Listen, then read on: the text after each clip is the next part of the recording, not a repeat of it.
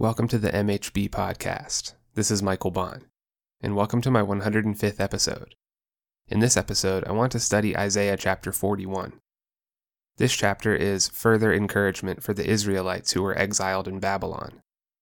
The encouragement was mixed in with assurances that God was the one who lifted up this new and powerful conqueror, Cyrus the Great. God was the one directing his steps to victory. It was God's name whom Cyrus called upon, even if he didn't realize it. The message for the Israelites is the same for us today. We do not need to fear because God is always with us.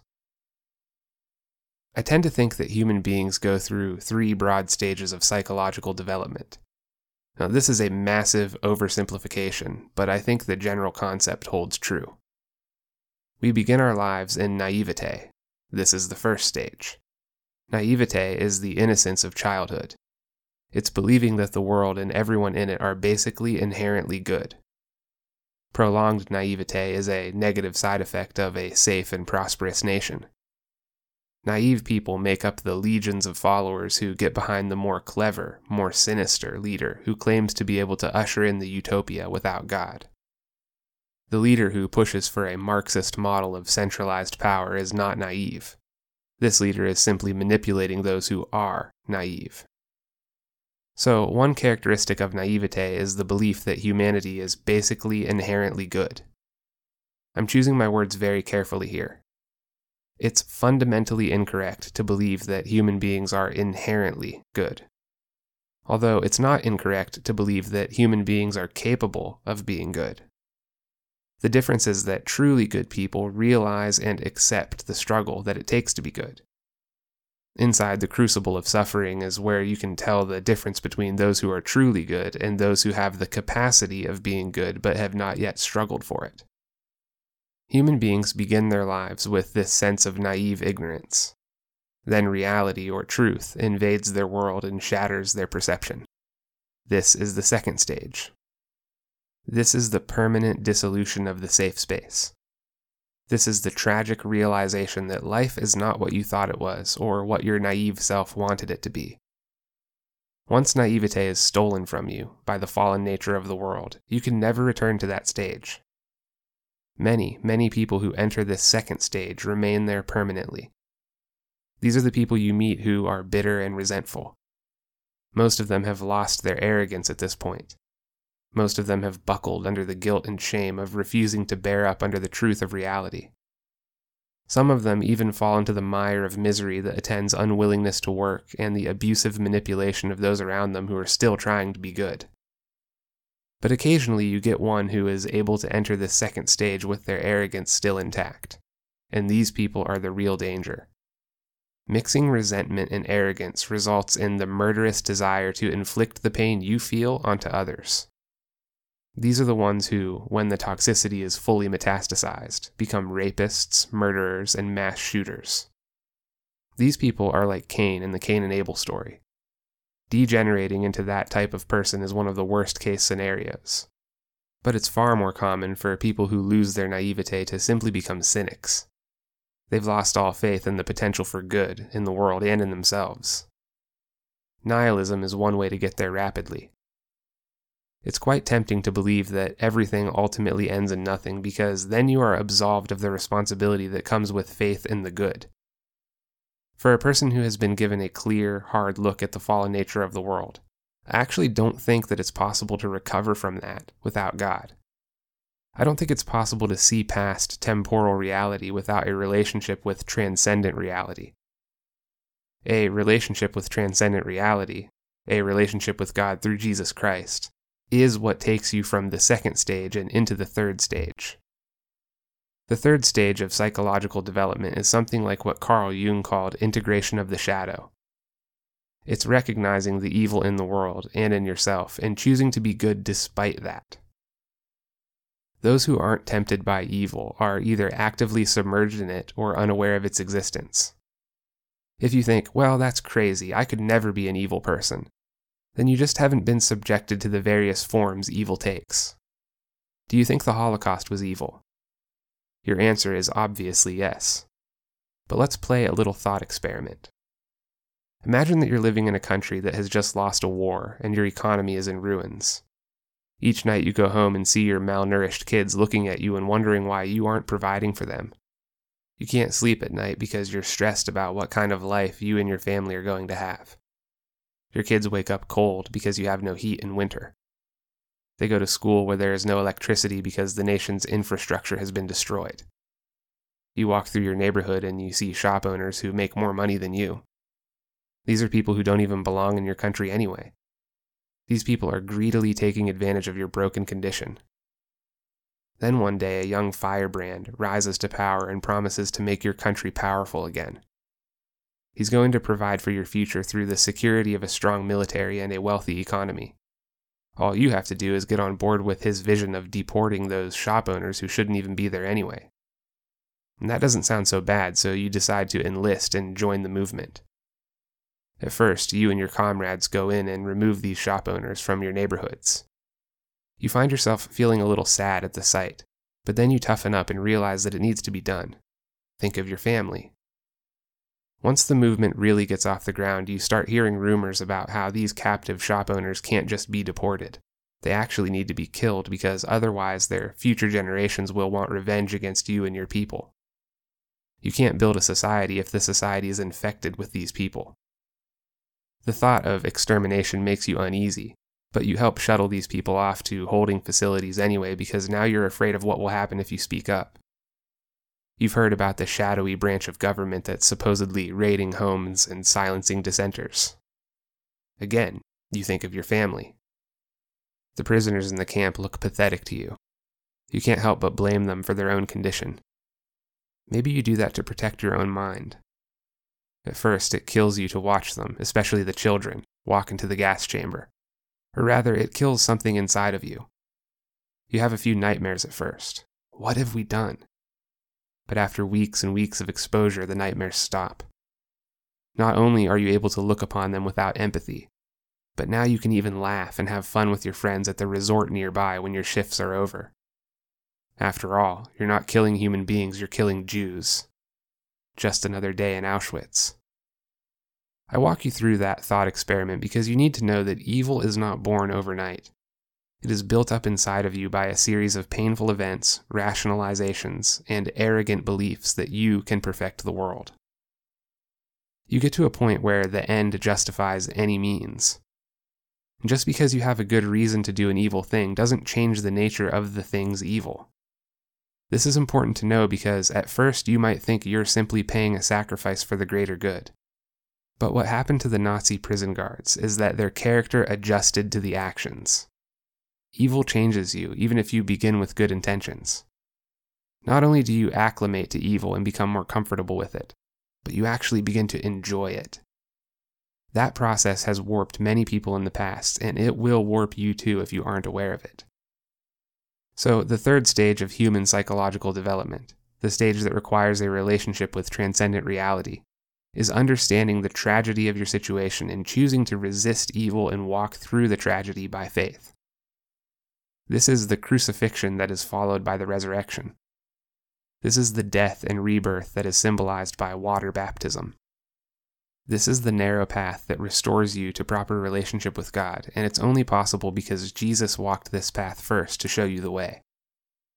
The person who has been redeemed from the fallen world is the person who resides in the most advanced form of human psychological development.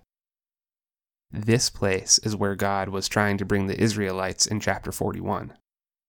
They were currently inhabiting the cynical zone of tragedy because they had lived hard lives in exile. They needed a reason to hope, and they would find their reason in transcendent reality, or in God himself. The Persian conqueror Cyrus's reputation had spread through the regions east of Mesopotamia. He was unlike any other leader the mountains of Iran had produced before. After taking control of Media and the Babylonians, Cyrus had a large kingdom from the borders of Babylon and Elam in the south, to the Aegean Sea across Asia Minor, to the Black Sea in the north, and to the borders of India in the east. God was moving in Cyrus and directing the course of history through him. Let's read chapter 41, verses 1 through 4. Listen to me in silence, O coastlands. Let the people renew their strength. Let them approach, then let them speak. Let us together draw near for judgment. Who stirred up one from the east, whom victory meets at every step? He gives up nations before him, so that he tramples kings underfoot. He makes them like dust with his sword, like driven stubble with his bow. He pursues them and passes on safely, by paths his feet have not trod. Who has performed and done this, calling the generations from the beginning? I, the Lord, the first, and with the last, I am he. God invited the Hebrews and the foreign nations to come forward and make their case for idolatry. He wanted them to do their level best at disproving his sovereignty in favor of their own made-up worldview. He also challenged the unbelieving people to match the strength he had given to believers. The reason he did this was because he wanted to lay out the evidence for them as in a courtroom. Then the people would be free to make their own judgment. At its core, this was God's invitation for the people to see him as sovereign over history and to see him as the source of renewal for their strength. God pointed to the rise of Cyrus as the first piece of evidence for his sovereignty. Cyrus's reputation had spread far and wide at this point, so the people knew who God was talking about. The name of the Persian king had reached the lips of those who sat in the world's seats of power. Cyrus began his rise when he was crowned king of Persia in Pasargadae. Pasargadae was located in the Iranian mountains east-southeast of Babylon. Then he rebelled against Media and conquered their capital, Ecbatana. This victory made Cyrus the ruler of the vast Median Empire, and it happened exactly according to God's plan. Cyrus had become a king who was empowered by God, and that made him unstoppable in combat. But the Persian was also a master diplomat. When he took Media, he found that many of the empire's vassals were unhappy with the status quo of things. He used their dissatisfaction to his advantage and gained the loyalty of many without so much as a struggle. Cyrus was skilled in dealing sensitively with the religious and ethnic differences of his subjects. He paid close attention to what people wanted, and so he was able to gather many territories into his campaign trail without ever having to personally be there. I mean, what would you do if you were one of these territories? You probably never had enough to eat, and your respective empire didn't care whether you lived or died.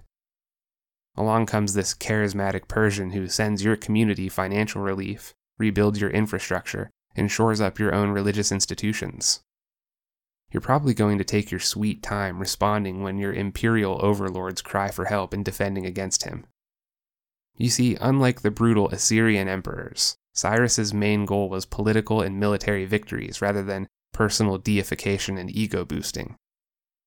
God showed the people the success of Cyrus and then reminded him that he's been raising up leaders like Cyrus from the beginning of time.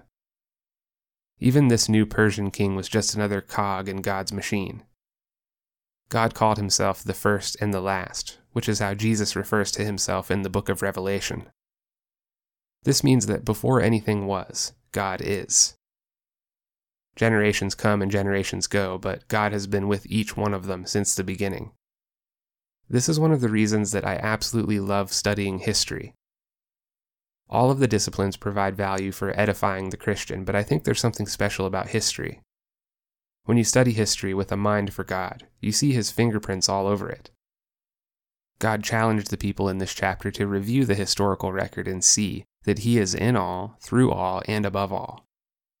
In the same way, I think we should accept the challenge of surveying history to see the innumerable ways God has worked in the past. Let's read verses 5 through 7. The coastlands have seen and are afraid. The ends of the earth tremble. They have drawn near and come. Everyone helps his neighbor and says to his neighbor, "Be strong." The craftsman strengthens the goldsmith, and he who smooths with the hammer him who strikes the anvil, saying of the soldering, "It is good." And they strengthen it with nails so that it cannot be moved. When the islands and the faraway coastland nations heard about what God was doing through Cyrus, they trembled with fear. These are the people who came forward to make their case in favor of idolatry. Instead of looking to God, they looked to each other for strength. I want to make clear that this passage is not condemning fellowship with other people, but it is condemning the prospect of looking to other people or to another person as taking God's place in your life. I can tell you exactly why this is a terrible idea. When you meet someone who is impressive to you, the temptation is to idolize them. One problem with idolizing a person is that you're either ignorant of or irresponsibly overlooking their flaws. If you're ignorant of their flaws, then you're in for a rude awakening the moment you get close enough to see the ugliness. If you're intentionally blind to their flaws, then you're putting them in an impossible situation. You're projecting a fiction onto them that they'll never be able to satisfy in reality. You begin to worship this fiction, and that makes the relationship thoroughly one-sided and imbalanced. The person you idolize will likely lose all respect for you and maybe even start to dislike you. Not to mention the fact that your relationship will be full of deception and unsaid truths. It's highly toxic, and it can only lead to catastrophic failure. Instead, understand and accept that all human beings are fundamentally broken, and make the choice to love them anyway. Keep God on the throne. So these people who heard about the spread of the Persian Empire turned to each other for support instead of turning to God. The result was that they all set to work building more idols. In the ancient world, when an idol fell off its pedestal onto the ground, it was considered a sign that the god was impotent. So they soldered the statues and nailed them down in an attempt to stabilize their work. The stupidity of their actions seems obvious to the modern reader, and it might have been obvious to them as well. Their insistent dependence on idols was likely caused by their own personal pride, not their ignorance of the true and living God. You can tell this by how they reacted to each other upon finishing an idol. They clapped each other on the back and said, "It is good." This is a strong textual link to the creation account where God says of his own creation, "It is good." This link suggests that the idolaters were in the mindset of believing themselves to be their own gods, which is really the heart behind idolatry. Human beings are designed to worship. We can't help but worship something. Idolatry is simply the natural consequence of a person who refuses a relationship with God. That's what idols are. They're objects that you can worship without relationship. There's no need to obey an idol, and you only have to acknowledge it when doing so is convenient for you. The desire to stabilize their idols is indicative of a genuine human need. All of us need stability. God is the only reliable source for that stability. His statutes stand firm. His world is firmly established. His throne is established forever. His word will never pass away. His character is unchanging and eternal. Both Israel and these other nations needed stability. The pagan nations tried to get it by nailing down what they already believed and boasting to each other about it. Israel chose to get it from God's eternal order of word, salvation, and creation. Let's read verses 8 through 10. "But you, Israel, my servant, Jacob, whom I have chosen, the offspring of Abraham, my friend.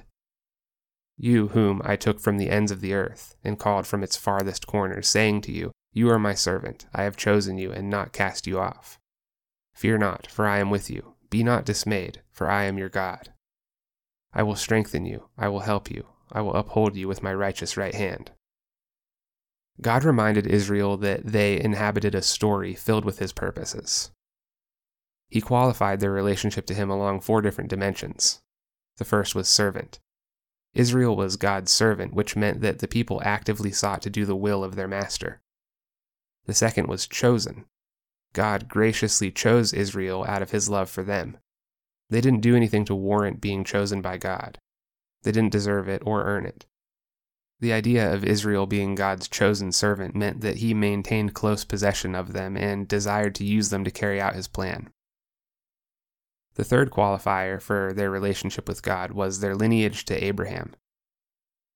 The Israelites were honored to have a genealogical and spiritual connection to great forefathers like Abraham. God addressed them using their heritage to show them that they were included on his past call and covenant with generations gone by. They, too, were a part of his plans that extended far back into history. So it's like he was uniting his current purpose for the Israelites with the purpose of their predecessors. Lastly, he referred to the Israelites as his friend. God loved the people of Israel just as much as he loves us today. He wants them to be reassured that he had not rejected or forgotten them. After Babylon conquered Jerusalem and took its people into exile, some of the Israelites were dispersed to borderlands and to the far corners of Palestine. God's call meant that they should worship right where they were until he unfolded his plan to return them to the temple in Jerusalem. Worship meant being God's instrument to perform his will and his messenger to carry his messages. The people were dispersed and no longer in the promised land, but they found themselves at the center of God's strategic purpose. It wasn't the first time that God had worked with individuals from a far country. Back when Abraham was called Abram, God took hold of him, strengthened him, and gave him the faith necessary to go on the journey to Canaan. God's plan was to raise up a mighty nation through this one man. This nation was Israel, and God's purpose for Israel was that it should bring a blessing to all the other nations on earth. During the exile, God remembered his covenantal promise to Abraham, and he had no intention of abandoning his people during this time of trials and warfare. Today, all who come to God by faith in Jesus Christ are included in that family and are beneficiaries of God's unwavering love and commitment. The people of the foreign nations had to secure and fasten down their idols during times of trouble. But for Israel, God secured and fastened the people down during times of trouble. They had God's call on their lives. This probably brought them a tremendous sense of meaning and purpose, but it may also have been attended by some fear and anxiety. It's likely that they felt anxious over being in the presence of God because that meant the stakes could not go any higher. But they were also afraid of being abandoned by God. They were probably well aware of their various sins and their relative uselessness that came as part of being insufficient. They felt that God had proper grounds for abandoning them. God assuaged these fears by insisting to them, "I am with you." This was the same thing he told Moses. Jesus also said it to his disciples when he sent them out into the world. He declared to Israel that "I am your God." So despite the fact that Israel had breached God's covenant prior to being exiled, they didn't have to face permanent separation from him. Not only did God not abandon them, but he actually strengthened them and upheld them throughout their entire ordeal. We saw God do the same thing for Moses and the Israelites when they failed to enter the promised land and had to wander in the wilderness for a generation. He fed them and kept their clothes and shoes from wearing out. Let's read verses 11 through 13. "Behold, all who are incensed against you shall be put to shame and confounded. Those who strive against you shall be as nothing and shall perish. You shall seek those who contend with you, but you shall not find them. Those who war against you shall be as nothing at all. For I, the Lord your God, hold your right hand. It is I who say to you, fear not, I am the one who helps you." The Israelites suffered the traumatic consequences of abuse. They were fearful of the human powers who had brutalized them throughout the exile. God simply reminded them of what happened to the previous human powers who victimized his people. The Midianites, the Arameans, the Assyrians, all of them were shamed, confounded, and doomed to extinction. Babylon was rapidly earning its way onto the list. The defeated and broken Israelites would be vindicated because no human hostility can stand up to God. God made clear that he was the source of the Israelites being able to survive and rebound from exile. He spoke directly to them without the intermediary of a prophet when he said, "Fear not, I am the one who helps you." Let's read verses 14 through 16. "Fear not, you worm Jacob, you men of Israel. I am the one who helps you, declares the Lord. Your Redeemer is the Holy One of Israel. Behold, I make of you a threshing sledge, new, sharp, and having teeth. You shall thresh the mountains and crush them. You shall make the hills like chaff. You shall winnow them, and the wind shall carry them away, and the tempest shall scatter them. And you shall rejoice in the Lord, in the Holy One of Israel you shall glory." Being in exile meant that pretty much the entire world viewed you as weak people. But by the power of God, the Israelites would be transformed from weak people into a powerful force that could remove even mountainous obstacles. Of course, this project would actually be carried out by Cyrus and not the Israelites themselves.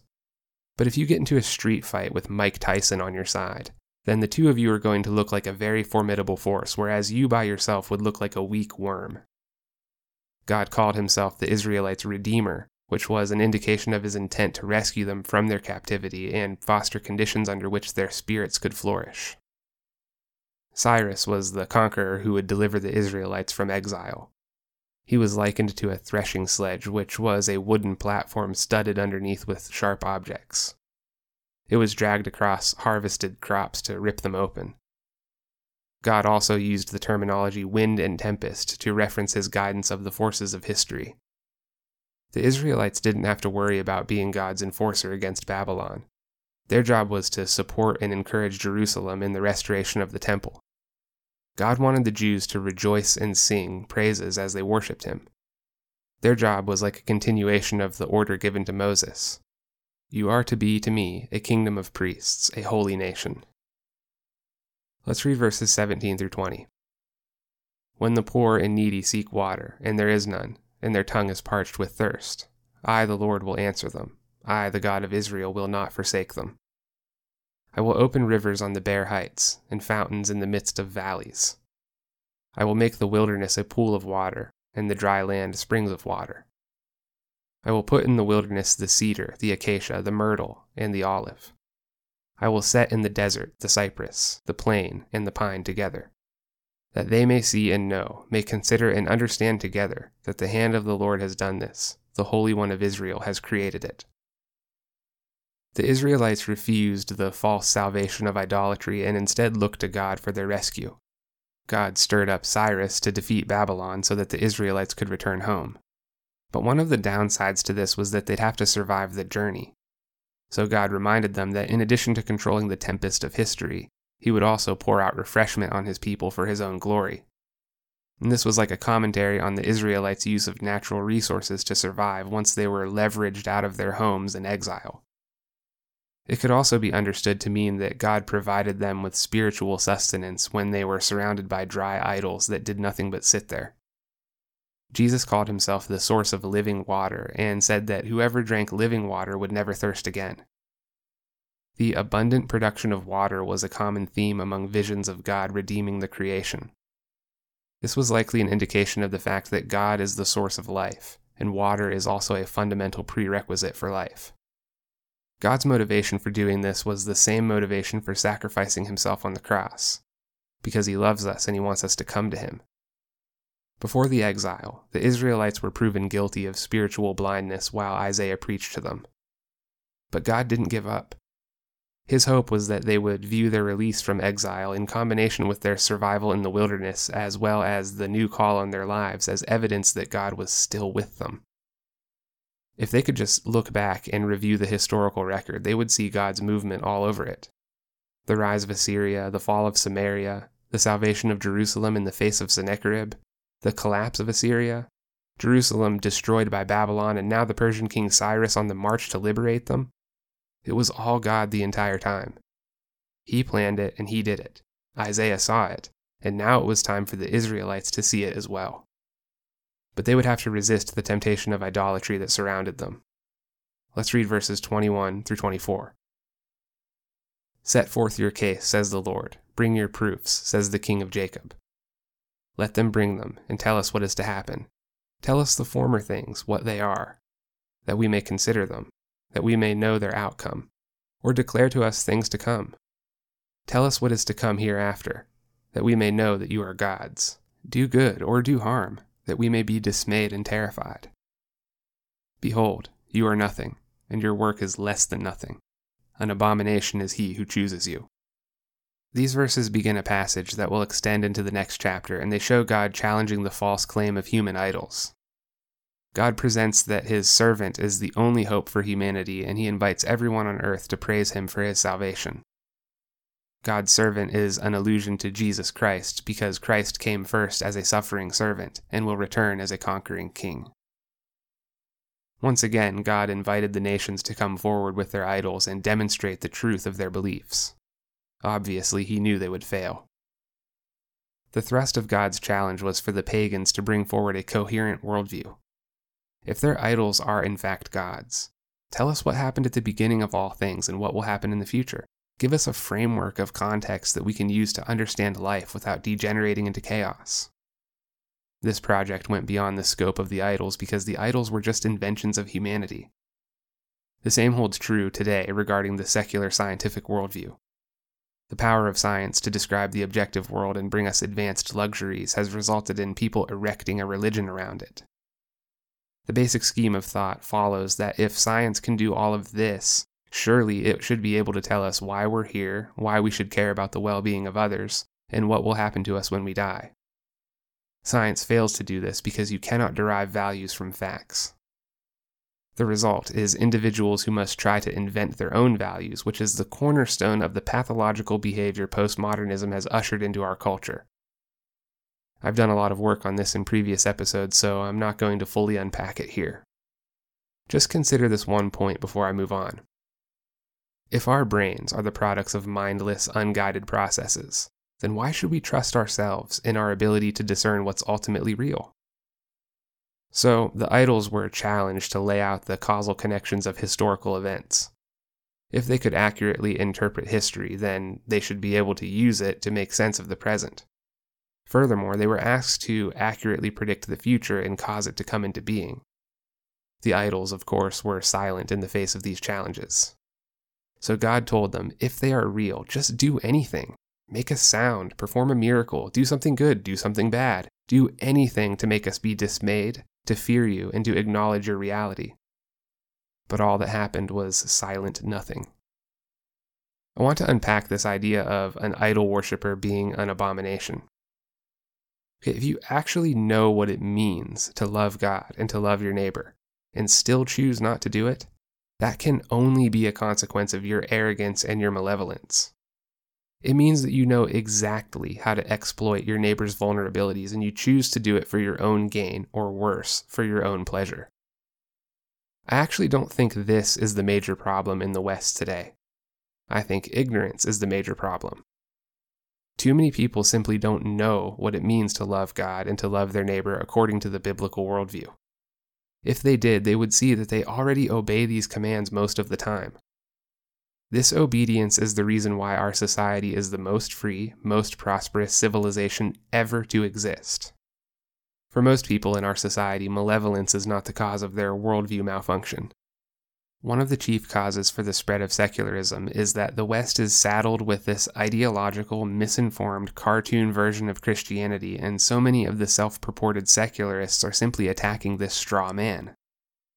Many of our society's brightest minds chose university over the church because they believed the church is where you go to intellectually check out, and that is the church's fault.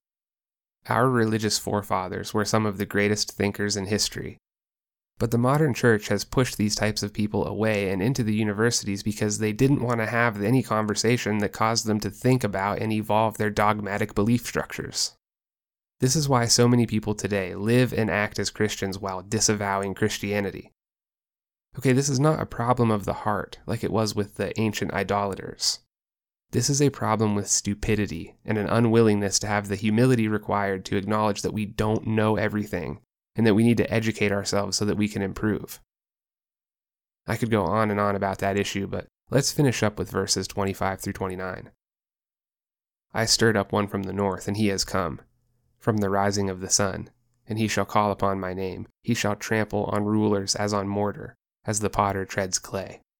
Who declared it from the beginning, that we might know, and beforehand, that we might say, he is right. There was none who declared it, none who proclaimed, none who heard your words.